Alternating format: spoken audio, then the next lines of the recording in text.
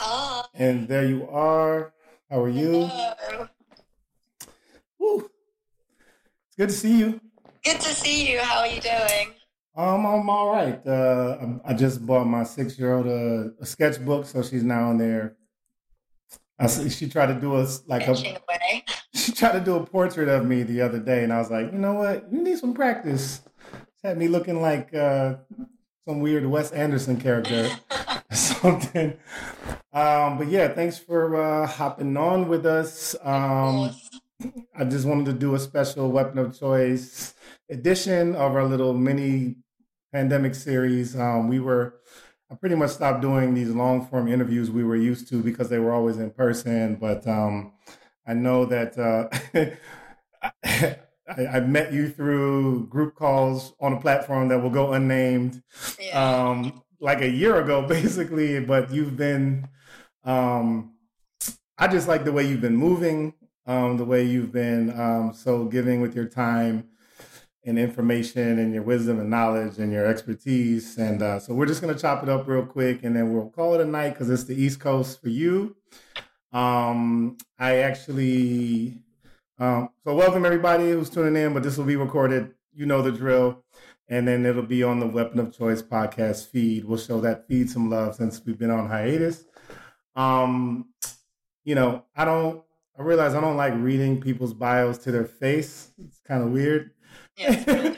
um, but if I were to read your bio, I'd just say Dr. Azza Gadir is fucking amazing. And so, if you'd like to just quickly introduce yourself any way you'd like today, however you'd like to introduce yourself today, go right ahead. Yeah, sure. So I'm an immunologist by training. I am now in biotech, so I was in academia before. So I have a PhD and a postdoc, but I've spent the last year, I think that's how we were connected, communicating mainly about COVID and helping to I help kind of work out what the misinformation is. I think a big part of it is that I feel like a little bit lucky that because this is a field that I've been in for a while, that I've been able to kind of have a bullshit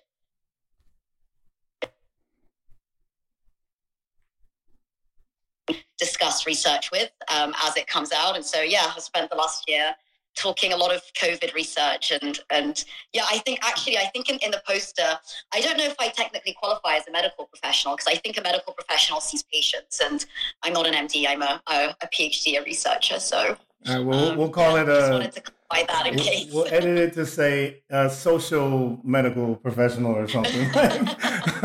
That's on me, y'all. So trust me. You're in good hands with Azza anytime you speak with her. And, it's funny because, we met and, we'll just say these group calls, many, too many to count. And, obviously I'm just in the background listening in. And the thing is, can you, and we'll get to, some of those awesome collaborations that you've done in recent months a little bit later. But can you just, how does it feel to just go from the inundation of all of that talk, conversation, chatter, and noise? Because there's the part of that pie is noise when we're in all those larger discussions. How did it feel to go from that inundation to more concentrated efforts like you're doing with your collaborations with very specific people you've really connected with over the last year or so? Yeah. I think in general, it's it has been a year in, and I think everyone's really, really exhausted.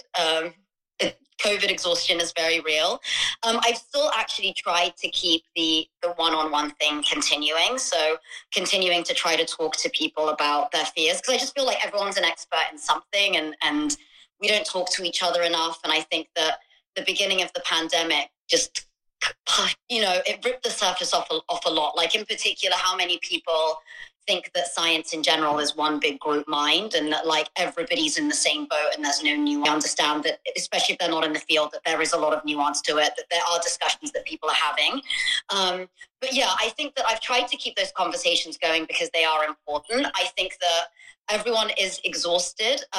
One thing that I have gotten better at is perhaps recognizing a bit more who does have an open mind and who is willing to like be evidence-based and is willing to change their mind in like the face of data, and who just wants to kind of do it for entertainment, which I think that you can stumble on that a lot when you're doing COVID communication, where some people just want to see two people go at it and they think it's kind of funny and fun but at the end, that's not what it's about, right? Like, people are dying, and like a lot of us who are at the bench, or a lot of us like scientific researchers, wanted to help the frontline work. Like, we couldn't be on the front line, right? And frontline workers are exhausted. They're over a year into it and they need support. And so a lot of us were like, okay, why don't we try to kind of pick up the slack of like public comms while they're on the front line fighting this virus. And so, yeah, I think I've gone all over the place, but in answer to your question, I think that I've just tried to be a bit better at recognizing like who wants to have a conversation, who wants evidence, and who actually doesn't and just wants to troll a little bit and isn't interested in like helping to solve the problem and might even want to contribute to it a little bit. Yeah, very true. Yeah. Oh, and you're officially Weapon of Choice family because we encourage tangents here. But it's interesting, you know, exhaustion is a part of this as well. And I think there's probably a correlation in any field, in any industry, of where we're doing, you know, we like to think we're doing good things by providing more information and spreading that information that we trust.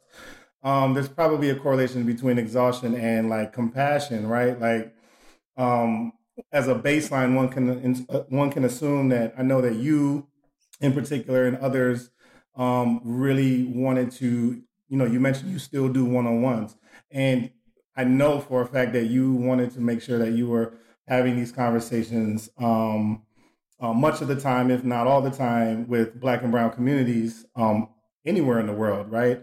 So like, you know, like your compassion meter, if you will, from the outside has to just be like, you know, all the way in the red. And as a baseline, I know that's part of your soul, but like, did you learn anything about yourself around that trait in terms of patience even? Yeah. That's actually, that was the word that I was going to say next. So I will say that, like, so before I was like in the lab on the bench, right, just doing research and running experiments, doing research. And I think the danger of that, because especially like, I mean, I did my PhD a while ago now, and there was never like this feeling that you had to communicate your science. Like, science comms wasn't a thing until recently. Like, there were people here and there that were really good at it, but in general, it wasn't something that was, I would say, even respected within the scientific field, but too much reach out. It was more like, put your head down and work on your science and publish papers and read papers and focus. But now we've realized the pandemic happened, and then we realized that actually not communicating has caused is a disaster. When I left the lab, I started working for a company called Seed. That was right after my postdoc. And the nice thing about Seed, like, they have an Instagram account as well that's just @Seed, but they were, the kind of ethos of the founders was that pharma or like biotech in the Northeast was like data. Like, even if you have a white box, if it has all of the facts and the data on it, then that is enough for people to take it. And then what you have is that you have the other side of the coin, which you can often see with, for example, the supplement industry, where they don't necessarily like present data, but they story tell really well, or they communicate really well. And so even without the data, that they're able to sell things to people without providing it. And what Seed wanted to do was to have like evidence-based supplements or like therapeutics, while at the same time continuing to communicate. So I would actually say that a lot of the like patience and communication that I learned wasn't at the bench and it wasn't at the lab. It was while I was at Seed, because even when I was at Seed, I really was, I'm not a very patient person. And there were I would, like, my communication was very abrupt. Like, I would say, this is what it shows. It shows what it shows. Data's data. Take it or leave it, right? But that's not how you communicate medicine to people, especially people that have had really bad experiences with medicine and might not understand that nuance that science isn't all a group mind.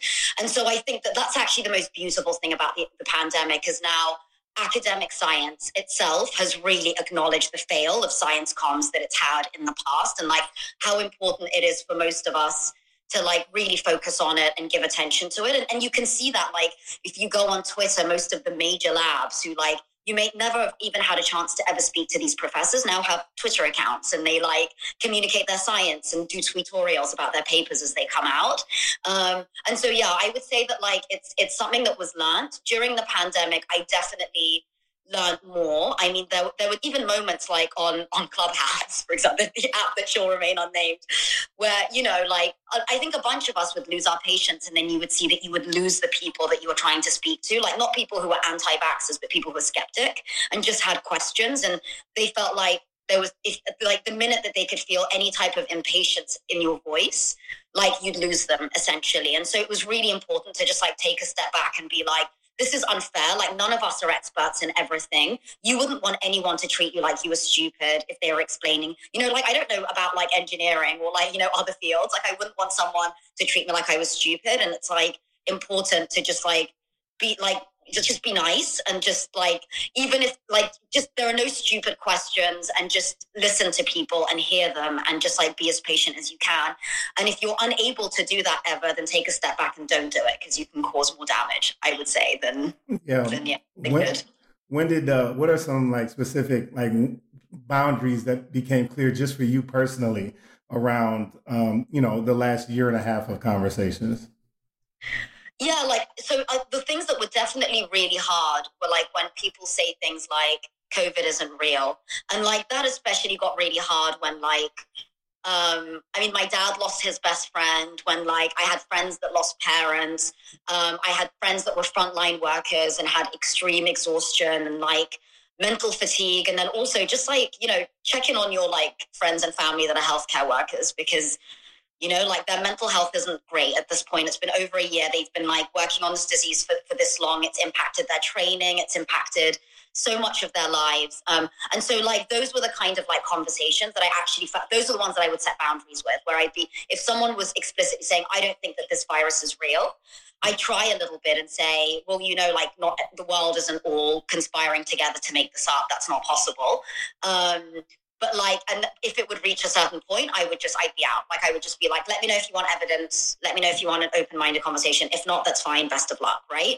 Instead of continuing to go back and forth, and then you get more impatient, and then it gets heated. Then the next thing you're yelling at each other, and it's just not constructive. And for anybody listening, it just doesn't help either. It just makes you seem like you're, I don't know, that you think you're better than the conversation. So like, I think those are the ways that I like in the last year have tried to be better. Like if I'm having a bad day, or if the conversation, like I can feel that I'm like getting revved up or impatient, just walk away from it and we'll take a break from it, because it's not going to be good. Right. Because it's like, we don't want it to feel like this is a war. I mean, obviously plenty of media entities will brand it an information war. But the second, like, I know that even if you were losing your patience and, you know, maybe someone didn't, you know, kind of know your mood necessarily, I know that sometimes you would, you know, push through because you knew other people with an open mind were listening to you answer that, the person who wasn't open-minded. But at some point along the way, you were like, all right, this is my like go-to out. And I'm just like glad, because I would like sometimes be listening and I'd be DMing you like, oh my God, like I'm losing it. Like I wanted to like it's almost like Obama had the anger translator, and it was, we got to get one for you. So then, you know, there's all of us have come up with at least a couple new ways of coping in uncertainty in the world. For a lot of people, unfortunately, it had to do with their employment. But like when your world is rocked, even in the slightest, in the last couple of years, have you found like a new mechanism, internal or external, to bring some peace for you in this ridiculous world? Yeah, I think for me, I mean, I'm very type A, and so for me in general, I feel like the more knowledge I have, the more, whenever I have anxiety that gets really elevated, especially during this pandemic, and my family's in the UK, and I didn't see them for most of the pandemic. It was only recently that I saw my parents and my sister, and I haven't seen my brother since before. So like it's when I would get really anxious about the whole thing, for me, like information would help, like looking at the numbers, tracking the data and seeing how far we were away from like the likelihood of opening borders or like being able to travel. That was something that for me, yeah, would really, really help. The more knowledge, the better. There were definitely like 1 or 2 moments in the last 2 years where I'd have to totally detach from social media for like a couple of days, just because it just got all a bit too much. And I think that, yeah, it was important to just be like, okay, I'm going to take a few days and just like listen to music or spend time outdoors or just like detach away from this. But yeah, like I think that was for me. I mean, in general, my tolerance, I think, for social media is quite high. Like I don't get super overwhelmed by it, because I just think that like if I can't handle it, I can switch it off. But those were some of the ways that I would like learn how to cope. And then just like FaceTime was a huge relief for me, to be honest with you. That was probably my favorite. Like if I didn't have FaceTime, I don't know how I would have even coped in the last couple of years. Like being able to stay connected with friends and family in London or in like Sudan or like all over the world. I think that was pretty key for me and like very grounding. Yeah. Awesome. And like, how have you, like, just what's one way you balance frustration and optimism as we're like going through this roller coaster? How do I balance it? Yeah. How do you balance frustration and optimism while we navigate all this? Oh, it's a battle every day. Almost like every minute. Sure. I mean, it makes I mean, I don't know. It's hard. It's definitely not easy. But again, I think that the more information, the better. And to be honest, once the vaccines rolled out, like my optimism kind of went through the roof. And then obviously we've had setbacks with like the newer variants, and we had setbacks with like really bizarre government decisions that like didn't make any sense. And then that kind of like knocks the wind out of you a little bit, and you're like, oh, come on, like it's pretty obvious. Like, you know, I don't want to get into, I know you don't want to cope the conversation here, but like, for example, the UK totally opening up when all they need to do is mandate masks, right? Or like, given that the vaccine numbers are so high, just mandate masks, and then you wouldn't be headed towards another lockdown. But like not understanding like some of the decisions that were made. So that would definitely knock the wind out of me. But in general, I think after the vaccines, my optimism, my threshold for it did go up. There were definitely moments pre-vaccine where it got a little bit apocalyptic in my head, where, you know, when you're like, what if this is the new normal? This is it. We're all just going to be talking heads on a computer for the rest of our lives. But then the vaccines rolled out and it was like, okay, there is a chance of being able to like return to some level of normality. Right. Yeah. I know for me, like information overload, I love it. And I first have to hit anger the more I take in. But then it brings a calm too, because I just rather know, right? Like I just rather know. Have you had how has your relationship to solitude changed? Like, did you have a really good relationship with solitude pre-pandemic, or have you cultivated it now in a new way? I think it's probably about the same. I would say it's probably about the same. So I'm a middle child, so I like my alone time when I like it in specific ways. Like I'm a big reality TV fan, so like I'll like lock myself, like even now, like with my husband, I'll go and like lock myself away and just like watch the Real Housewives of like Beverly Hills or like, you know, or like Atlanta, and just like not speak for like a few hours. That's my way of like spending time alone. Or I read, but it's. I think what was nice actually was at the beginning of the pandemic, I was living in LA, and what was really nice was being able to just like take walks. I was like in Venice, and it was nice to be able to just like take walks and be outside. But I don't think that in general my relationship with solitude massively changed, because I think that like even like when the pandemic happened, I like generally I'm a very social person. I love being around people, but I just compensated by just being on FaceTime, for example, like when I wanted to see people, or when the Zoom parties were like all the rage at the beginning. That was a fun time. But then we all got sick of it in the summer. So, right. Yeah. So, okay, we know you definitely missed the shit out of your brother, and I hope there's like a lot of great makeup encounters and, you know, and gatherings just, you know, with the family overall. What's one thing you definitely do not miss that hasn't re-entered your life? Oh, from before the pandemic. What can stay over there? I mean, I'm lucky enough that I get to still work from home. So like a commute to work can stay there because it's like, it's nice having that extra time. And it's like, it's nice having that extra time because I didn't realize how much time before the pandemic for me was wasted on like, like fluff the time moving around when you could just like get into your work and like immerse yourself. And I spend a lot of my time reading that for work. Like that's what I do. And so I just like having that space and that can stay before pandemic. I hope we don't go back. Fingers crossed. Perfect.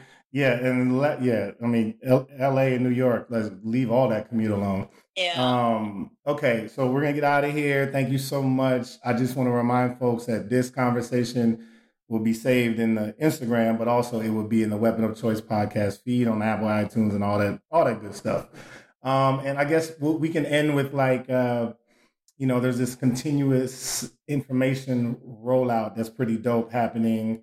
For all I know on Instagram with collaborations that you do with Nina and Edward, and if Nina and the Brain. Yeah. So just shout out their handles are Deep Platform Disease and Nina and the Brain. It's Nini, yeah. Nini and the Brain. And if there's any other there's a couple of there's this brother, I just want, if you remember his name, to shout him out. He's also dope. That posts some really good informative stuff. Starts with an S. What's his brother's name? Okay, neither one of us remember, but check out those collaborations that Azza and Nini and the Brain and the Deep Platform Disease do. I think there's Science with Liz puts out some good stuff. Yeah, she puts up great stuff, and Science with Annie is another one. Yeah. So yeah, everybody just keep taking in this, well-informed, well-researched, definitely well-curated information and these collaborations. And I just want to thank you, Azza, for, coming on. And I really so many of the conversations that those group calls, I just want, I want to distill even 100th of it to try to, translate the best I could, leaving in the facts for my people. So I just want to get a little conversation here tonight to, be able to point them in that direction as well, because, seeing familiar faces such as yourself, and people that know you, people that know me, I think it just goes a long way, even if the conversations are short, but important. And we're thinking about Sudan. We're thinking about so many things always. So it's good to be in these virtual struggles with you as well. So thank you for all your time tonight. And thank you. Everybody else, we'll see you soon. We'll talk to you soon, Azza. Bye. Take care. Bye-bye.